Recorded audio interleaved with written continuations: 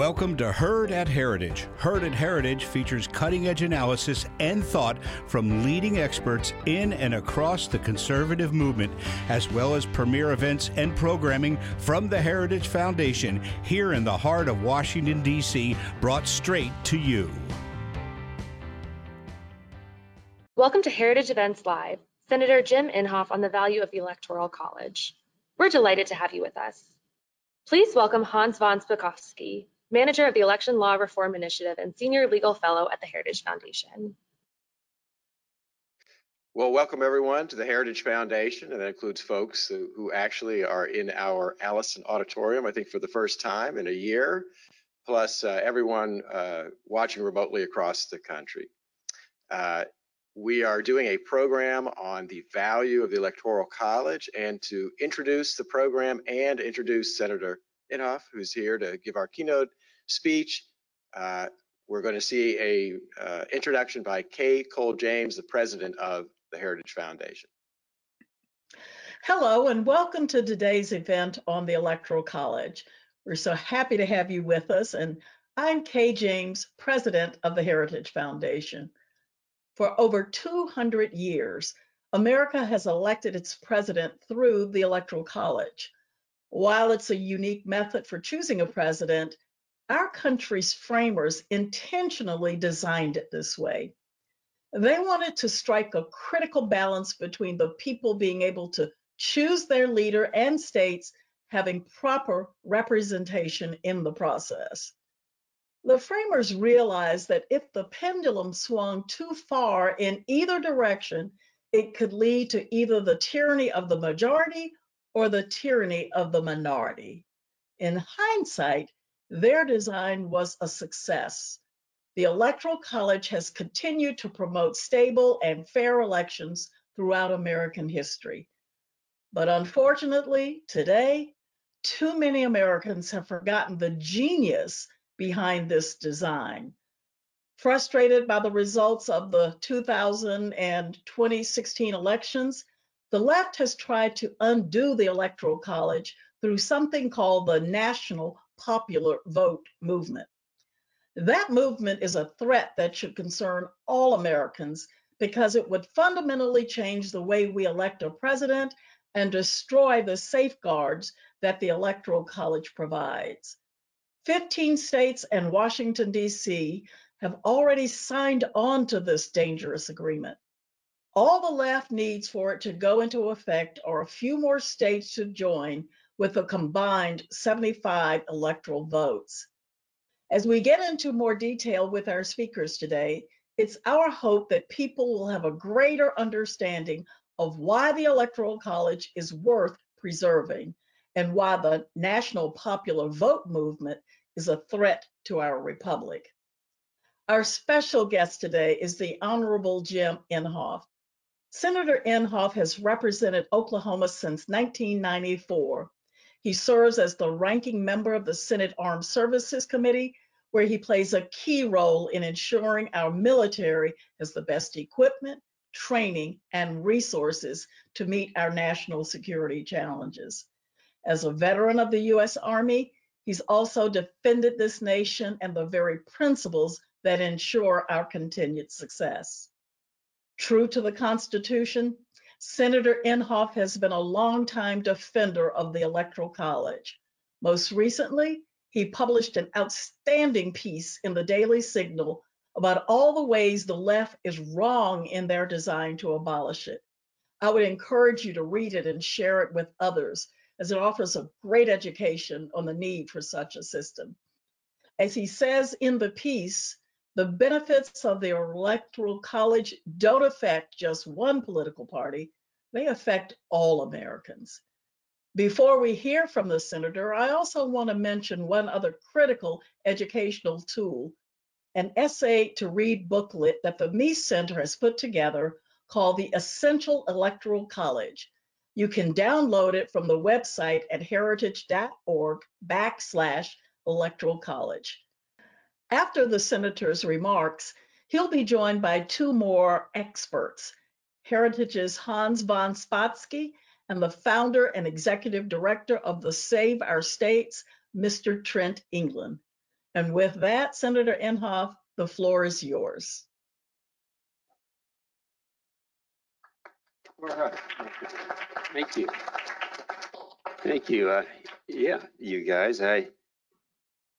First of all, I've had the honor of being here before, and it is really is a great honor because the kind of people who are interested in the group and what we're doing, our mission today, are the kind of people that are our kind of people. And a lot of them are very quiet out there, but they are there. I want to mention one thing that I don't think that people are aware of. I go back with the heritage. Hans, it may even be longer than you go back to the heritage, because I first met the guy that ended up being the major benefactor of the heritage. His name was Joe Coors, the famous Coors brewery and all that. At that time, I was in the University of Colorado, and we got to know each other because I don't really talk about this too much, but I was the head bartender at the largest 3-2 beer bar in America. It was called Tulagi's, and I think it's still up there. But anyway, I got to know this guy, Joe Coors, at that time. Really a great guy. And this was way back in the 50s. Now, our friendship lasted on up through the 70s and until his death, actually. And I remember so well of his calling me up one time, and this was about, it would have been, had to have been 1973 when you guys all started. And he said, Inhofe, you got to come up here and meet this guy. There's Ed Fellner. He's going to be the president of this organization that the Heritage Foundation is starting. And this was the very first when that happened. And I got to know them, and we started working together on various things. We actually had one great reform that the Heritage Foundation and me had put together. And that was something that started back in 1931. A guy named John Nance Garner was from Texas. He was the Speaker of the House, and he figured out a way that he could hide the votes of his people so that the people at home would not know how they vote. And the reason for this was he's from Texas, and of course they're all the Democrats are for gun control, and none of the people from Texas are. So he devised a way to keep them from finding out. And we exposed that back in 1994. And that was something that was a major triumph from the Heritage Foundation, Hans, and me. So that was a fun thing that we did at that time. So let me just thank you for having me here. Let me start off by saying that there are 2 attacks on the Electoral College. I know that we are very familiar with the newest thing that's happened, the national popular vote, and that should be shown on the screen. There it is. And then the other thing is the reject of the Electoral College results of the states. Now today we're going to talk about those 2 attacks that are out there. The attacks on the Electoral College are the most dangerous that a conservative can have ever. And this is something that has happened. But first, the Electoral College and why it's important. Look at the next screen there. That's Madison. Madison was a real stickler on this thing. You got to keep in mind, this is the first time we were actually we're moving into this. This is back in 1787. 1787, of course, that's when the Constitution was developed. And they were concerned because at that time, in 1787, there were a total of 13 states or colonies, 13 states. And 4 of them were very large states, 9 were very small states. Well, all the majority of the population, if we were to make our Constitution to be a popular vote, then all they'd really care about is the 4 large states. They had more than 50% of the population. And so we had that, and that was something that was, and they figured out a way to make sure that they didn't have have all the power in the large states, and they called that the creation of the Electoral College. Now that's how long ago that happened. Keep in mind that's been 230 years ago, And that's been, it's existed all that time. So anyway, we use electoral college today to the rights of rural people in smaller states. We understand that. The Democrat presidential nominee, if you stop and think about this is something that surprised me when I first thought about it. And when you hear people talk and ask questions, well, wait a minute, why are we concerned with that? And why was the electoral college so important?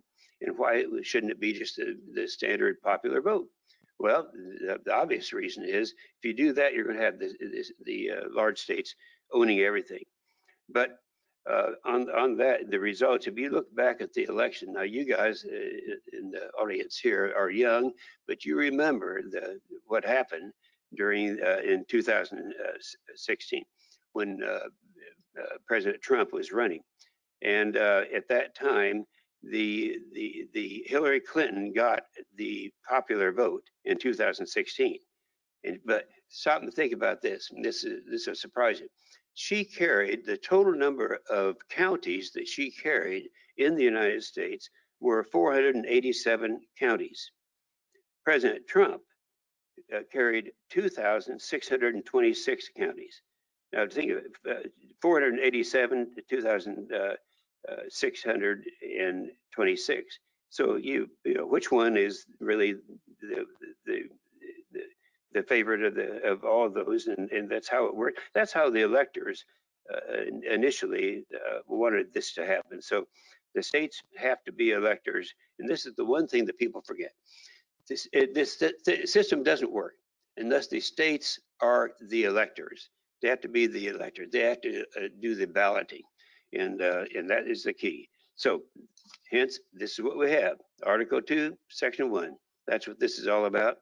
Each state shall appoint electors to meet in their respective states and mail in their ballots the person voted for as president and vice president. And so that's how it started. And it's very clear. And what you have to keep in mind in looking at this academically is that it had to be the states that were doing it, not the federal government. It had to be the states. And you have to see this over and over again. So it was very clear just why they did this. And that's why the vote on January 6th was a threat to the preservation of the Electoral College. They wanted, and this is the vote everyone's aware of, this is the one that people got all emotional over. There are a lot of people who started supporting this, not knowing that they were opposing the Electoral College by doing this. So they had GOP members were objecting to the counting, the state counting. They wanted to do away with the state counting. They didn't think about what that would happen in the long run. So on January 6th, they wanted to disqualify the votes of the states so the federal legislators would become the presidential electors, but that's not what the Constitution says. But the Constitution clearly demands that the states are the electors, thereby killing the Electoral College. That's what was at stake at that time on January 6th. So then it goes on. Most of that was Madison. It was involved in that at that time. Then along came Hamilton, Alexander Hamilton. Now, he had a different idea on this thing. He was afraid that it wasn't going to work, that we were be able to insist that it be the states are going to be in charge. He was demanding that that happens. So he came out with the Federalist 68, and this is actually the exact wording of it right now. No senator, representative, or other person holding a place of trust can be electors. It can't happen. No senator or representative can be electors. So that would pretty much take care of that, he felt at that time, and it looked like it did.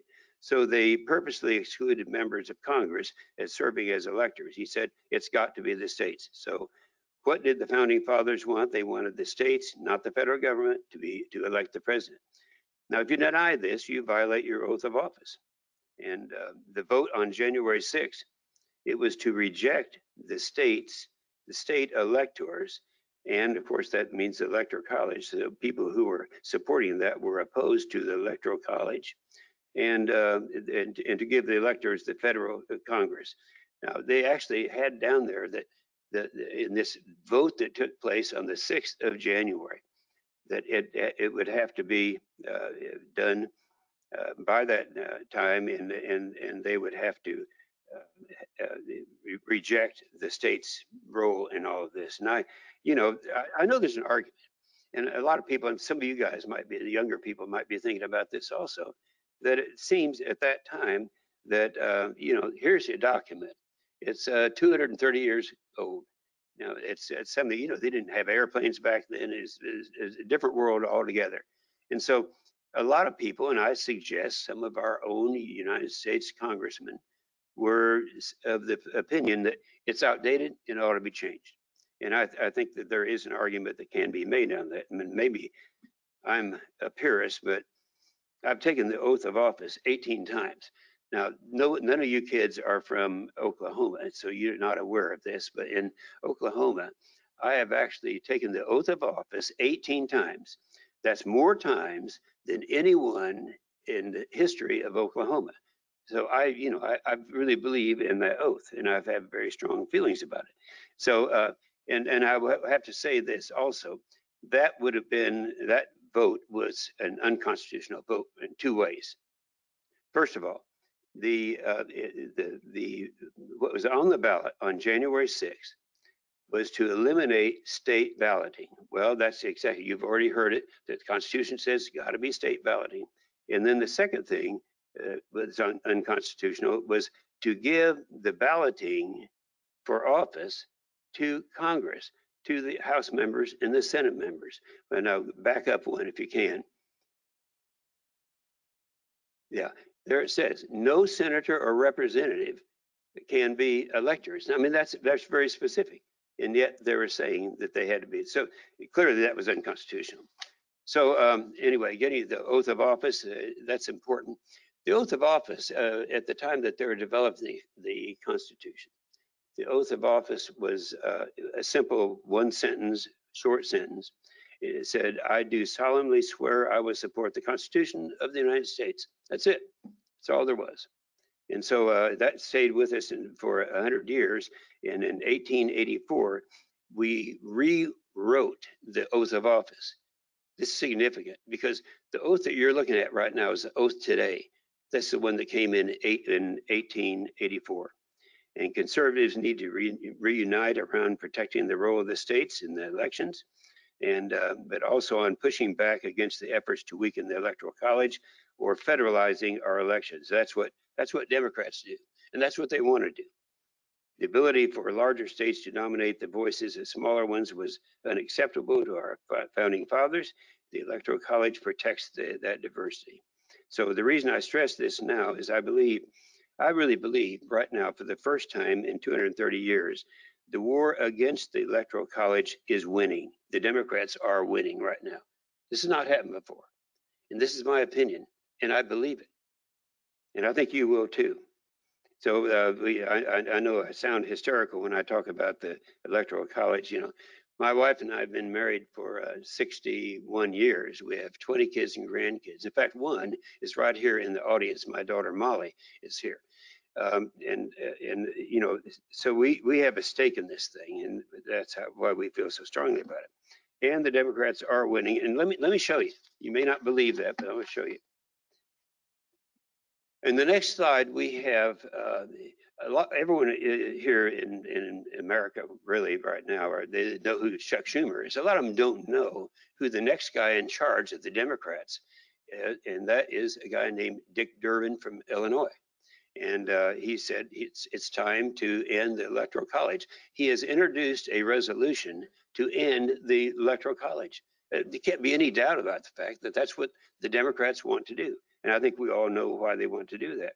A poll from 2019 revealed that 60% of Democratic voters wanted to abolish the Electoral College, and just 21% wanted to keep it. That's 3 to 1 on the Democrat side, wanting to get rid of the Electoral College. Now remember, the 13 states back in 1787, those 13 states, 4 were large states, the rest of them were smaller states, and that's why they put it together. And actually, the same thing happened currently in 2020. 2020, this last year, we had of our 50 states, we had 9 that were had the majority of the population. Well, if those 9 were able to get into this thing and win, then we would lose, and we would not have an electoral college. So I repeat, this is the first time in 230 years that the Democrats are winning the war against the electoral college. Now, we said before, there are two attacks on the electoral college. One is the National Popular Vote Interstate Compact. Remember that term. That's the thing that would destroy this. And the secondly, to reject the electoral college results of the states. Well, we'll start with number two. Number two is pretty easy. I think we all understand that. That's the vote we were talking about that was on the 6th of January of this last year. And that vote would have rejected those results. And consequently, you know, a lot of people that, and I have to say this too, there are so many threats on members, Republican members of Congress. They said, if you don't go along with this, we're going to actually have primaries. We'll have someone running against you. We're going to be defeating you and all that. And that scared these guys. And a lot of them went along with this thing. In fact, my strongest supporter, a friend of mine in Tulsa, has been my friend for some 55 years on everything political. He actually went along with that group too, and not really realizing at that time he was voting to deny the Electoral College. So I was very proud of the 44 of the 50. We have 50 Republican senators in the United States Senate. 44 of them lined up and agreed and voted properly, and I was very proud of them. Now back to attack number one. This is the one that is a great threat that I think we're all pretty much aware of. The National Popular Vote that we're talking about, National Popular Vote Interstate Compact. That gets rid of the Electoral College by having the states bind their Electoral College votes to the candidate who wins the National Popular Vote, not the candidate who wins the state. So that changes it all around.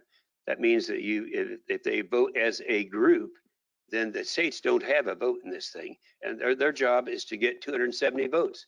And you're all familiar with why that is. 270 votes, that will win this thing for them. And so that's what they're trying to do. They have right now, the 15 states plus DC have joined 73% of the way there to killing the Electoral College. Now, all they need is 74 more electoral votes, and we're finished. We're wiped out. And good conservative Republicans don't understand this. And even some Republican members of Congress didn't realize that by supporting the January 6th vote, they were supporting the Democrats. And even, you know, people that we knew and knew very well were doing that same thing. So they are just now only 74 electoral votes short of eliminating the Electoral College. Now that's pretty serious. This has not happened before. And that's why this is so important right now. This is unprecedented, and people don't understand it. And people don't understand it back home. The next slide shows the states that right now are in the popular vote interstate compact. And now these votes are primarily the far north, northeast, and California, Oregon, and Washington State. When you'd expect them to do that. So right now, that's what we're doing in the efforts. And now they have targets. They got to come up with a few more, 73 more votes. And to do that, they're going back to states who have voted for doing this to actually, at least in one chamber, have had the legislation to pass at least the compact. And so the states that you see on that chart are Arkansas, Arizona, Maine, Michigan, Minnesota, North Carolina, Nevada, Oklahoma, my state, and Virginia.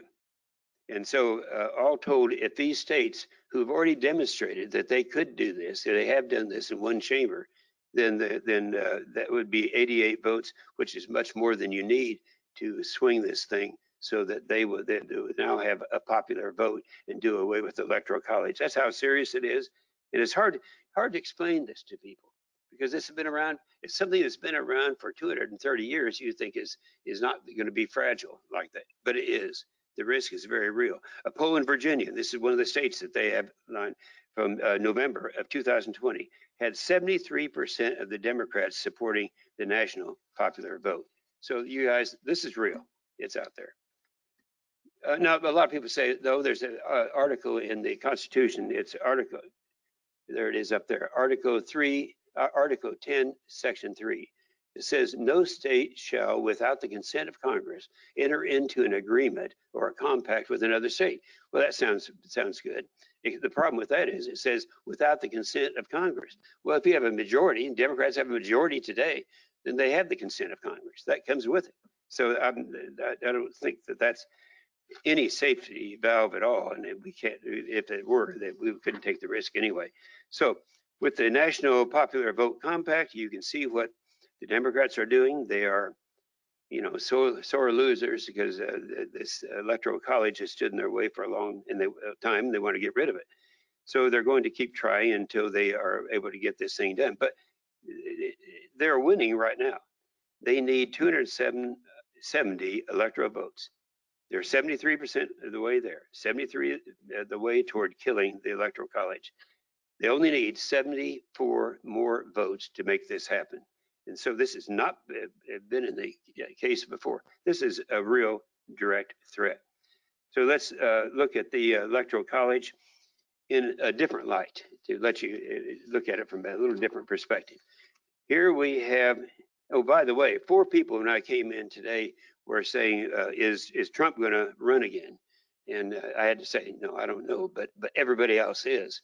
I remember back in 2007, the first time the Democrats took over the House and the Senate and the White House, I formed a club, this most exclusive club in Washington, D.C. It was called United States Senators Who Are Not Running for President. Well, I've renewed that club because they're out there right now and they're running fast. And so anyway, I want to tell you something that happened in June of 2000, and you young kids in here, I'm going to give you each a copy of this thing. This is something that I did that really was significant. The picture you're looking at right here is me giving to Donald Trump a document, this document.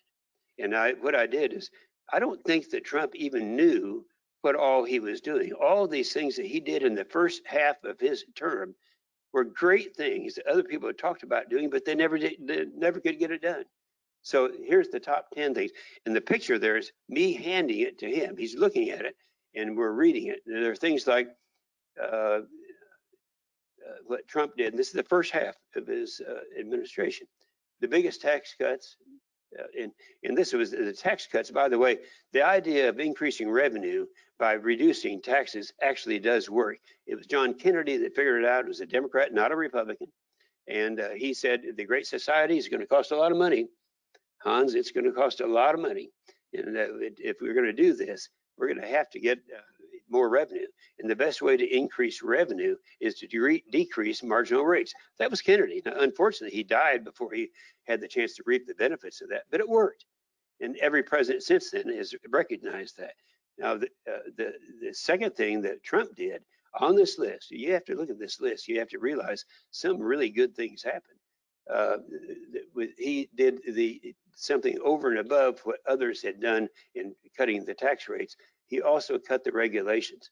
And we had all these regulations from the Obama administration. I remember one of them was, I'm from an oil and gas state. In his administration, this is Obama's administration, he had made it very clear that he wanted to give an advantage to anyone except the oil and gas industry. So he had a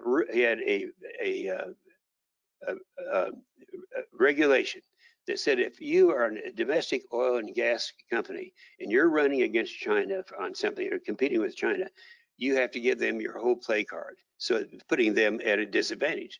And so that was in there, and that's of course, the president got in. The very first thing that he did away with was that particular regulation. And that was mine, by the way.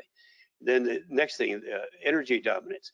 All of a sudden, we are the 277% growth in crude oil and all other of the petroleum industry, which gave us the economy that that we had. You know, we had, prior to the pandemic that took place, we had the greatest economy, and that's during the Trump administration. We had the greatest economy that we've had in my lifetime. In my lifetimes, I'm old, it's a long time. So it cracked down on the illegal aliens. You know, we are the only big free country that doesn't have some type of border security. And there they were down there, and the population, the popularity of this thing was actually 71% of the people wanted a secure border. It's nothing against Central Americans or Mexicans. It's just securing the border. And that's what their effort was. And all these things were done. And on this, and I remember, you don't see the picture anymore, but me handing this to Trump, he looked at it and he said, I did all of that. He wasn't even aware of it, but he did it all. So anyway, this guy, you know, he did a great job and all that. But I want to tell you though, we did this in 2000, June 18th. The picture you saw with me and Trump, that was in June 20th, 2008. So anyway, he did all of that, and the senators that are and very successful. So anyway, I'll give you all one of these cards so you can see what did happen. Now, what would normally be the case? Normally, if you're looking at a situation we have right now, we have a different president now. We have a liberal Democrat. The president is going to try to take everything that this president did and do away with it. And so what I would normally say in a normal circumstances, I said, don't worry about it, because history is on our side. The party who wins the White House loses in Congress. And so that's going to happen again. This card that I gave you on the June 20th, these are the top successes that we had. What would we normally say in a normal circumstance? We'd say, don't you guys worry about this. Everything's going to be fine. 2022, everything is going to be coming back. And we need to be focused on how united the candidates should be. We should be talking about in the Senate, Georgia, Arizona, New Hampshire, Nevada. We're going to flip those seats. We're going to take it back the House and the Senate. Everything is going to be rosy. That's what we normally would say. However, that's not the case right now, because while history would be on our side, that's not the way we're looking at now, and we can't afford to do that. In the last 21 midterm elections, the president's party has lost House seats and 19 of them and out of 21. Now, the average loss is in Congress is 33 seats. And we only need 5 seats to become a majority. So it's a no-brainer. We're going to pass. But that's under normal circumstances. But the problem is we would take all that back unless they're able to get, this group is able to get 270 votes, electoral votes. Then it's over. You know, I don't want to sound hysterical on something like this, but it's over. You go to a popular vote, no one's going to vote for Republicans, and they're not going to carry anything. And so that's the seriousness of the problem that we have. So I would say that a lot of things that even members of the legislature are not aware of it. Oklahoma is the reddest of the red states, and they don't even know it. On January 6th, Republican activists tried to take balloting away from the states and give it to the feds. Exactly what Schumer and the Democrats have been trying to do for several years. They're actually got some of the Republican congressmen to throw in with the Democrats in rejecting the Electoral College. And that just happened. Our own members, in fact, 5 of them were members of Congress from my state of Oklahoma, and they all joined in on this thing because it sounded good and it was popular. But I think particularly you young people are here. I want to talk to you after this about ways that you can do things that are unpopular, that are the right things to do. And it does take a little bit of courage to do that. So I'm going to finally end up this. I know I'm going over my time, and I'm not going to let that happen, Hans, but I just want you to know that there are some things that we can do to stop them. There are 3 things specifically. First of all, we need to stop the 2 attacks on the Electoral College. We've seen that. We know what that is. We know that we can do that. Secondly, we want to maintain the state control of balloting. It sounds so simple, but nobody really understands that, but that can be done. And the third thing is we need to educate our Republican congressmen. But I'll tell you what, I'll make you a deal. I'll do the last one if you do the first two. And we'll end up winning this thing. So we got to say that we got a country to save, and we're going to do it together. It's around to you. Thank you.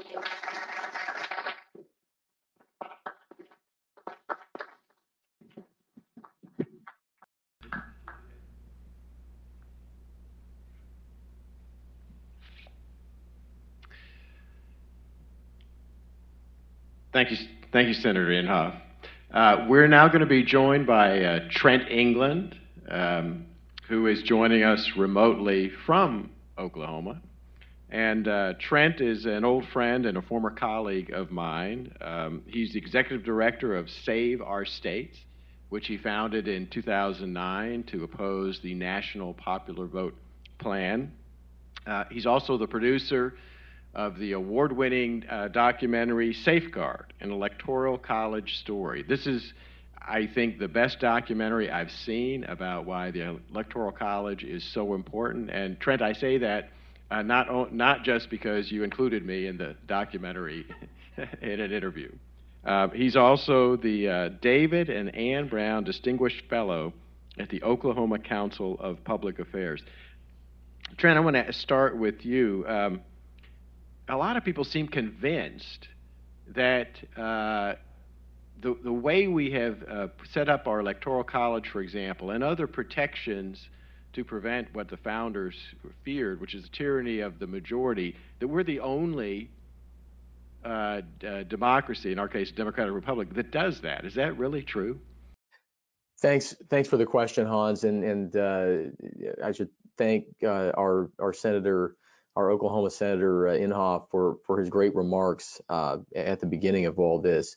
No, it's not true. You know, our Electoral College is unique in its details, but it's not unique in its purpose. And this is something that people miss over and over again. Even defenders of the Electoral College miss the fact that the alternative that Congress, that the Constitutional Convention first considered was to have Congress elect a president, was basically to have a parliamentary system. I mean, that is still the most common way for major democratic nations to elect their top executive official. And a parliamentary system is less direct than our Electoral College. And when you look at the two major countries that wrote or rewrote constitutions in the 20th century, India when they gained independence, and West Germany after World War II, they both created a kind of Electoral College system. And the purpose of all of these is in part to create some checks and balances to make sure that you don't have a couple of major cities or one, population dense region controlling everybody else. So our Electoral College is genius because the founders created something a little bit different from a parliamentary system, actually something that worked out to be a little bit more directly democratic. It's a two-step democratic process. But no, it's not unusual at all when you look at successful major democratic countries around the world. You want to comment about that, Senator Inhofe? I defer to him. He's right. Senator, one of the things one of the themes of what you've really talked about, certainly with the Electoral College, it would seem to me would also apply to the filibuster. Now, you've been in the Senate when you've been part of the majority. You've been in the Senate when you've been part of the minority. How important is preservation of the filibuster, again, to prevent the tyranny of the majority? The reason you're asking that is that there are... And we need to... Yeah. The reason you're asking that is there's so many that are trying to make that case right now that the Democrats would like to do away with it. The filibuster is there to make sure that everybody's in the room. Everyone's going to be participating in this thing. If they're able to do this, then they are players. Now, it's pretty short-sighted of Democrats right now, because since they're a majority, then they think that there'll always be a majority, I guess. But in order to have a filibuster, it would take 60 votes to pass some things, and I can think of so many things that have happened where we were very fortunate, and when we were actually minority and majority, that the filibuster is necessary to be a part of it. So I don't think that's going to happen, but there's an effort there to make that happen by the Democrats. And going along that theme, and I actually want to put this question to both of you. Again, the theme of what you're talking about, Senator, is the fact that the founders really wanted the states deciding and deciding how the Electoral College system would work in their particular states. They've been running our elections for over 200 years, and yet we seem to have a third thing going on now, which is an attempt to, again, federalize the whole election process with S1 and HR1, which are currently in the Senate. And just starting with you on that, I mean, what do you think about that bill, and how dangerous a threat is that? It's amazing. When people hear about it, they don't really believe this could happen in America. And just let me, right, it's appropriate you're asking me this question, because at 5 o'clock today I'm giving a speech on this. So I'm really up on this thing. This is what the Democrats want to do to our election system. First of all, they block voter ID laws. Secondly, allow ballot harvesting. We all know what that is. Third, match small dollar donations 6-to-1 from federal coffers. 4, require same-day voter registration. You kids listening to this? This is what they're trying to get passed. Number 5, allows felons to vote. Number 6, requires automatic voter registration. Number 7, allows voters to cast ballots outside of their precincts. And it goes on and on. There are a long list of things. Now, keep in mind, they have a majority in the House and they have a majority in the Senate. So this is something that is a threat, and they're committed to this. And that makes it a lot easier to steal elections if you have all these provisions in there.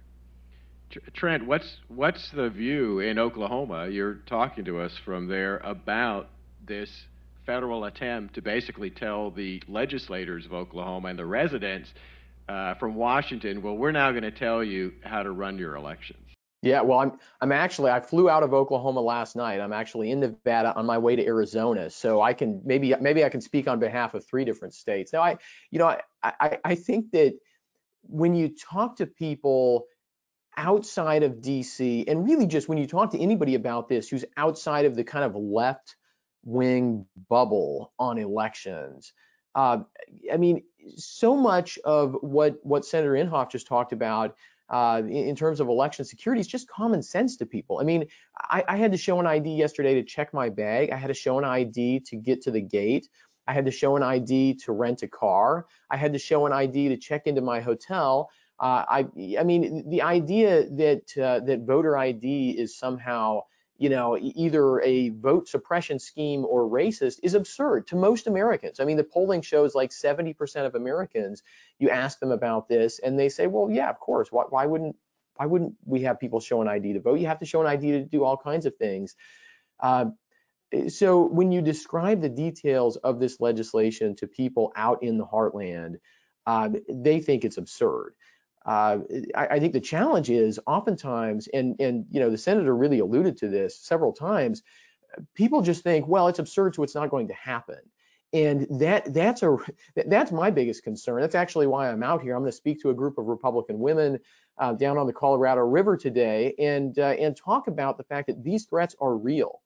And these threats, if we don't stop them, they're imminent. The left has a vision for what they want to do to this country, and it involves federalizing elections, shifting that power to DC, and then basically forcing California-style election policies on the whole country.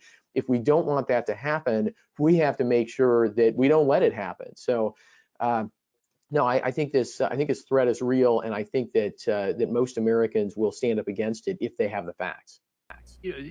I always feel helpless when I try to get a point across like that. Now you're a lot smarter than I am, and you have a lot of probably a much better following. I want everyone to listen to you because you're saying the same thing that we were saying.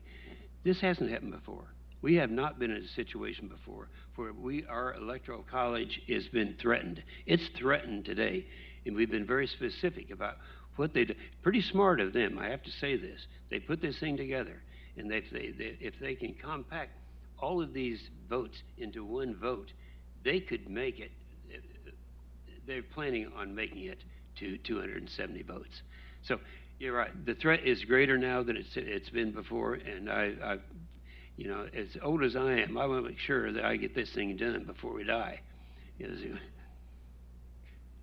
know, it's interesting this has become such a partisan issue because I actually wrote a Heritage paper about this, and I found a great... I read that, too.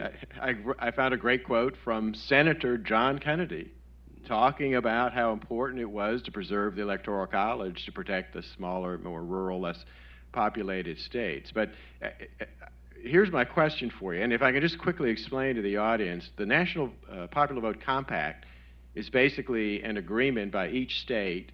The compact will go into effect, as the Senator says, when 270 Electoral College votes, states representing those, have passed it. And basically, in the compact, each state says, we will award our Electoral College votes not to the presidential candidate who the majority of our voters voted for, but whoever wins the national popular vote. My question, Senator, is as a legislator who's been elected, I have a hard time believing that this would not cause chaos because, for example, if we had a presidential election in which the Republican got the national popular vote, I think the residents and voters of California, when they found out after the election that their Electoral College votes for their state, you know, the majority of Californians voted for the Democrat, but that the Electoral College votes in their state were being awarded to the Republican, not the Democrat, I think the telephones at the state legislature would melt down with angry callers, and I would think that the legislators would immediately move right after the election to pull themselves out of the National Popular Vote Plan, which then would cause this confusion. Who gets their Electoral College votes? I mean, do you see that as a real problem? Well, yeah, I see it as a problem, you know, but they've been trying to think of a way to do this for 230 years.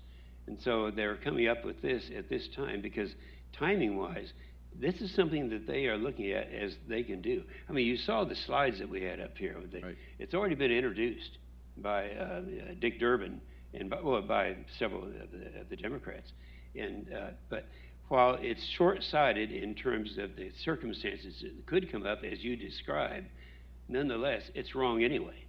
And that's what we're going to have to do. And it's going to take a real education. Anytime we have our own members of the United States Congress joining in something like this, it's scary. And so I would say, yeah, it'd be chaos, and let's not let it happen. Right. And Trent, I think the compact actually has some kind of supposed limitation on withdrawal, saying a state can't withdraw for some certain period of time, but that doesn't really seem enforceable, is it? Yeah, that's right. The compact has a clause that says you can't withdraw in the 6 months before the beginning of the next president's term, trying to avoid states from pulling out either right before or right after the election. It's interesting because that provision interacts with the jurisprudence around the compact clause, which has already been mentioned. The Supreme Court has never really enforced the compact clause in the Constitution, but it has said that if you have a compact that limits a state's ability to unilaterally pull out, that's the kind of compact that should have the consent of Congress. So to the extent that it might be enforceable, it certainly would need the consent of Congress. But I think that the scenarios are actually, they go beyond a state legislature taking a state out. You could have one state judge in California who, somebody sues after the election. They say, we don't like how this is going. We think this somehow violates our rights as California voters. And you could have one judge just strike the compact down when it comes to the state of California, right? So I actually think that's a more likely scenario for states to try to game the process, not through the legislative branch, but through the judicial branch. And the other thing that ties directly into what Senator Inhofe has been talking about this morning, imagine an election under this compact where you have all of these compact states. If they hit that 270 threshold, you have enough states that together they can control the outcome of the election.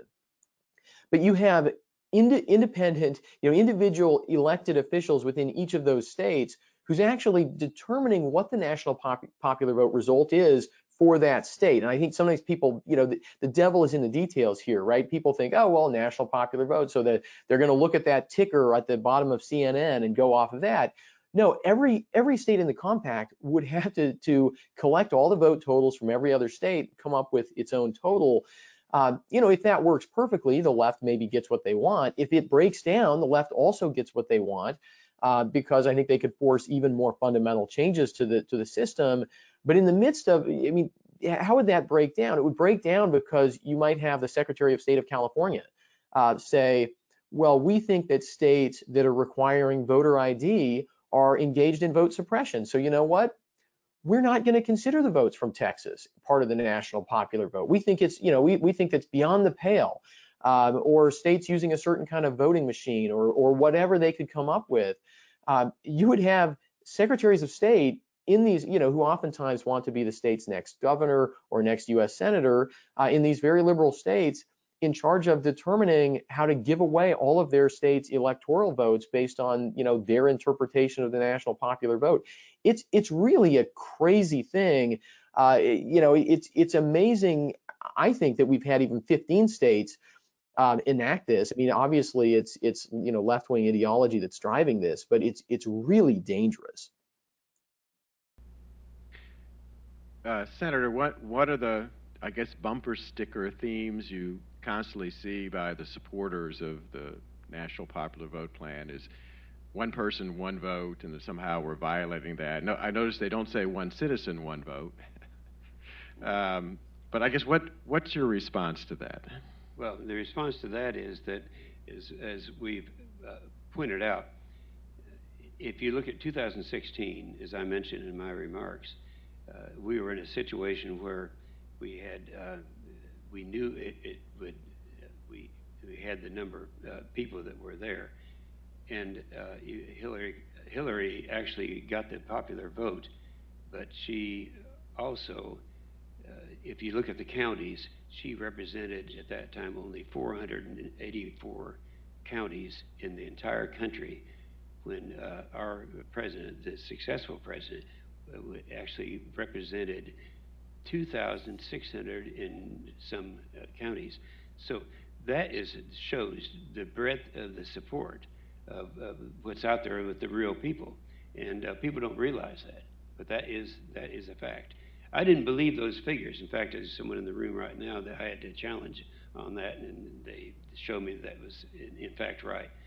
So this thing that was put together, and the other thing we haven't talked about is all the hostility and the threats and the bad things that are going on by a lot of Republicans who are kind of sucked into this thing. So it's been a tough time. I got a gratifying call from my wife this morning, who said, and I won't read the whole thing, but she said, "I was so proud of you. You stood and raised your hand before God and all of Congress and took the oath of office. This one had more meaning because you knew what you would be facing." She was talking about all of the hatred and the threats and all that came with this. Right. So unfortunately, some bad things were happening at that time.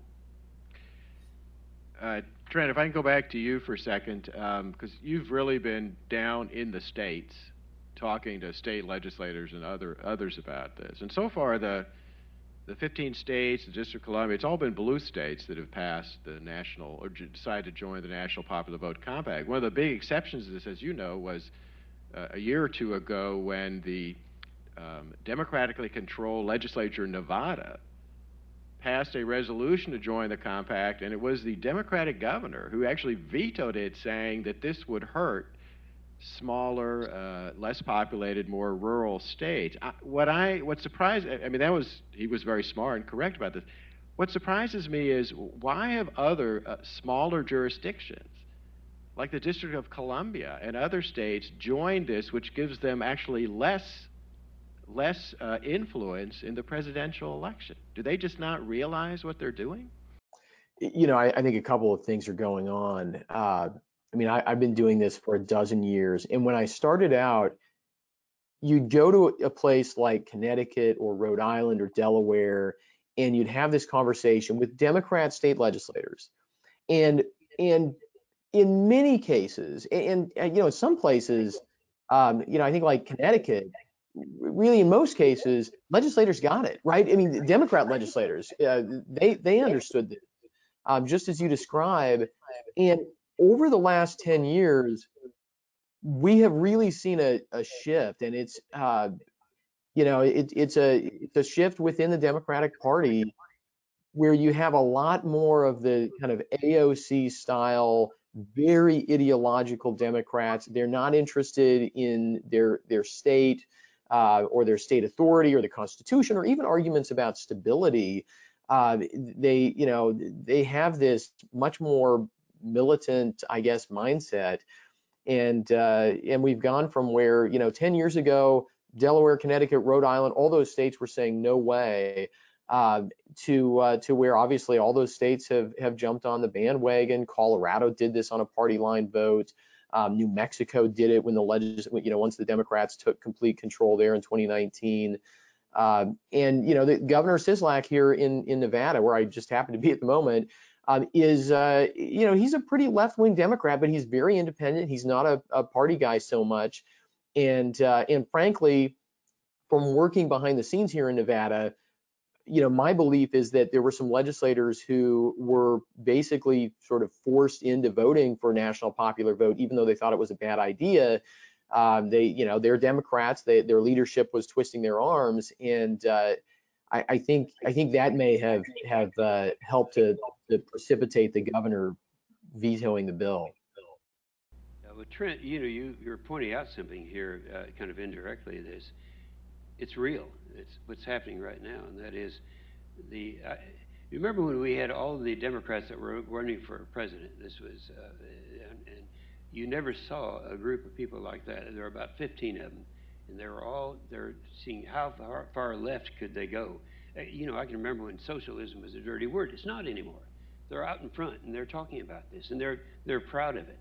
And you have, look at the vice president that we have right now. The things that she believes, Democrats didn't used to believe. They might have believed it, but they didn't talk about it publicly. Now they are. Now I look at the bright side of this thing.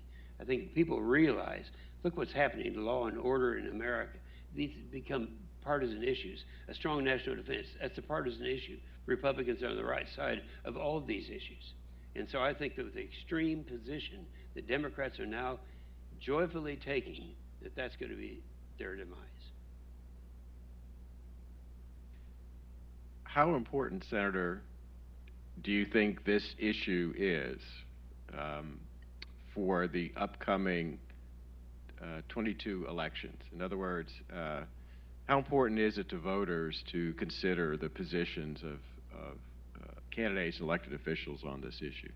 I think it's critical, because in terms of the popularity of these issues, clearly they're on our side. And that's something that I believe people will understand. One thing that people understand around this country is that the media is not on their side. I think Trump did a good job in making that forcefully known. And so I think that they're going to look at this thing right now and say, well, do we really want to do this? Do we really want to reject border security? Do we really want to have, right now, if you look at what happened during the last 5 years of Obama, in his time, he downgraded the military by 25% in 5 years. That would have been between 2010 and 2015. Now, at the same time that was happening, China, in the same 5 years, increased their military by 83%. I mean, it's a dangerous, dangerous world out there. People know that. They can figure that out. So I think we're on the right side of these issues. People want law and order. They're offended by the members of Congress, the House and the Senate, on the Democrat side, that come out against their own law and order in their own states. And I sit on the floor and I listen to that. And I think American people, they've gone too far this time, and American people will wake up in 2022. That is assuming they don't reach the 270 votes. Right. Trent, Hans, can you? Yeah, go ahead.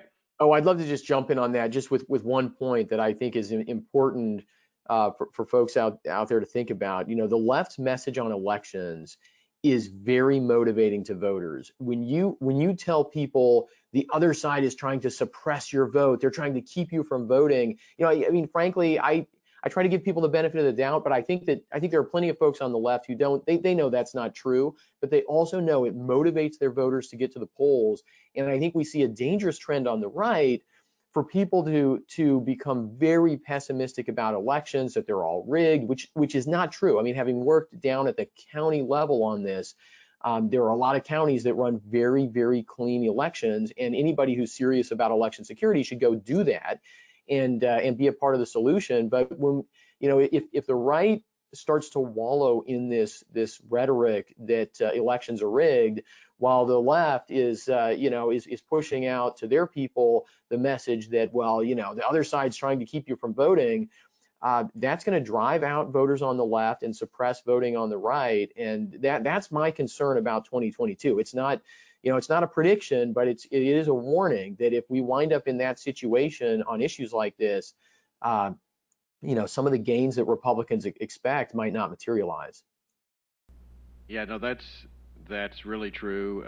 Everyone needs to get out and vote. Yeah, there are some vulnerabilities in the systems that need to be fixed, but that's no reason not to go vote. In fact, what that means is you should be talking to your state legislators about fixing some of those issues, like making sure, for example, that we have clean voter rolls. Trent, deal with one issue that I think it's a false claim, but maybe you can explain why, and that is that both Hillary Clinton and others have claimed that the Electoral College system was put in to somehow preserve slavery, which is pretty difficult to understand since at the time of the Constitutional Convention, slavery was legal everywhere in the United States. But can you talk about that for just a minute? Yeah, absolutely. I mean, this has become a line that the left pulls out of their pocket on anything in the Constitution they don't like, right? If it's in the Constitution and they like it at that moment, then somehow it's not because of slavery or racism. But if they don't like it, it is. And oftentimes their argument is you know, almost as simplistic as that. The Electoral College, you know, as I mentioned before, was really an alternative to a parliamentary system. And if Congress had elected the president, then the whole question of the 3/5 compromise and the census and all that would have worked exactly the same way, right? So the idea that the Electoral College uniquely incorporated the 3/5 compromise into presidential elections is just bogus on its face. That would have happened under a parliamentary system. That was in the Virginia plan. You know, frankly, by having an Electoral College and taking it out of Congress, it gave more flexibility to the states that did begin to abolish slavery. And, you know, a lot of people don't realize, I mean, it was federalism. It was putting the power in the states that gave the states opportunities to allow women to vote, allow racial minorities to vote, get rid of property restrictions. All these things happen in the states before they ever happen at the federal level. So, you know, people miss all this. And the first time in Congress that I can detect, when there was a debate about, well, maybe we should change the system, maybe we should get rid of the Electoral College or do something different. There was a vote in the United States Senate on this in, I think it was 1817, and the vote was perfectly split. It was evenly split in the North, it was evenly split in the South, states with slavery, states without slavery. The idea that the politics of slavery was the one dominant thing at the Constitutional Convention, or even in the first few decades of our republic is not true. It's actually taking the politics of the 1840s and 1850s and sort of looking at the earlier time period through that lens, which is, I mean, creates all kinds of distortions. So no, it's not true, and actually I think it's a myth that's fairly easy to dispel. Just when you point out to people that, hey, this was an alternative to a parliamentary system. It wasn't like the debate was just popular vote or electoral college. Popular vote was talked about, but it never really had that much support. Any comments on that, Senator Inhofe? I think in the final analysis, we're going to be in good shape on this because this thing has survived for a long period of time, and we'll keep people need to be aware of it. This is the problem we had in Oklahoma. So many people were not aware of it. I can remember going to the state convention. This is just a couple of months ago, the Republican state convention. Here I've been involved in many years, and I've been designated as the most conservative member and all of that. And we had 3,000 people there, Hans, and they had this thing by a group of people that were really filled with hate. They said, now in the beginning of the convention, there will be lots of politicians speaking, including Inhofe and Lankford. They need to be booed until they leave the stage in the convention. If you don't want them to boo them, stand up, turn your back to them, and walk out of the main thing.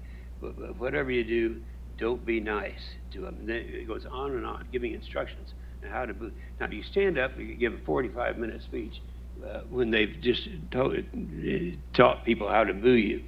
This is the type of thing, and what you're trying to do is save the system that we've been talking about this morning. So those things are happening right now, and I think there will be a wake-up call, and people will realize that they don't want to be a part of what the Democrats have been trying to do for a long period of time, and we'll win in the final analysis. Yeah, I have to say, I think one of the worst trends, a little bit off the topic, but related to the topic, one of the worst trends in America in the last 10 years has been the loss of civility in the public arena. We've always should have been and have been able to debate even contentious issues on a civil basis. And that seems to have completely disappeared, and unfortunately, social media platforms have, I think, contributed to this, to leading to harassment and intimidation of individuals just because they disagree on important issues. We are getting to the last of our time, so I'm gonna end with you, Senator. But so first we're going to go to Trent. Trent, any final remarks on the importance of the Electoral College for our audience? Yeah, absolutely. I mean, democracy is a process. It's not a purpose, right? The most undemocratic parts of our Constitution are actually anti-democratic. They're the Bill of Rights, right? Nobody criticizes the Bill of Rights because it says that a majority cannot take away your freedom of speech or your right to petition the government, right? We understand that those kind of checks on majoritarianism are a good thing.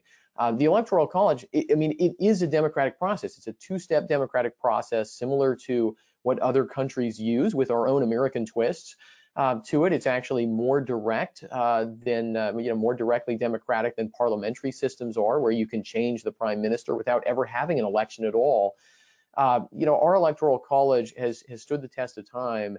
And, all conservatives should support it because we've got this instinct to support our constitutional structures and things that have stood the test of time.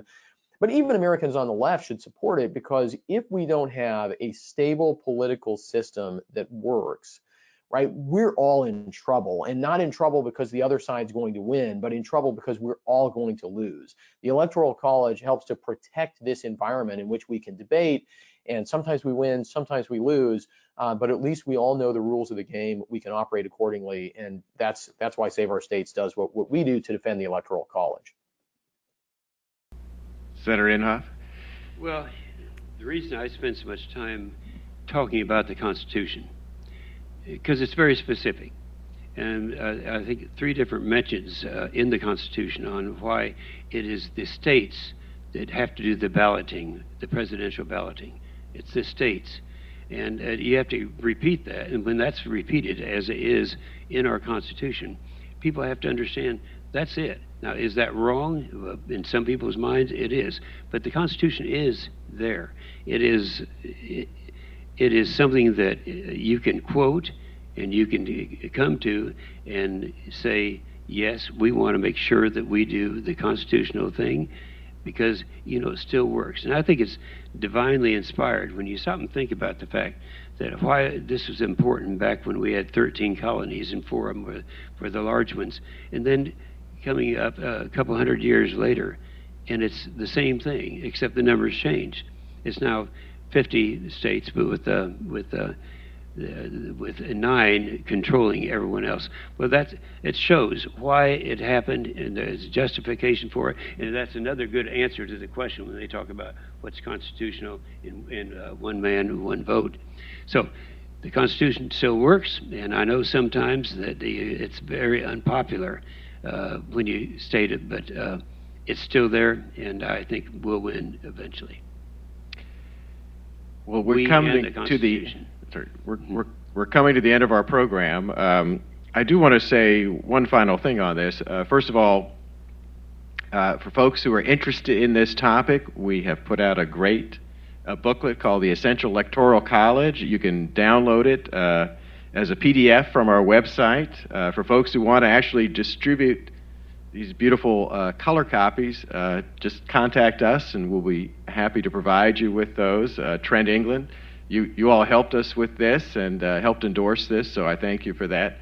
The final thing I want to say about this, the importance of the Electoral College and those who are trying to change it with the National Popular Vote Plan is that, and I guess I say this as a first-generation American, you know, my parents experienced tyrannical dictatorships.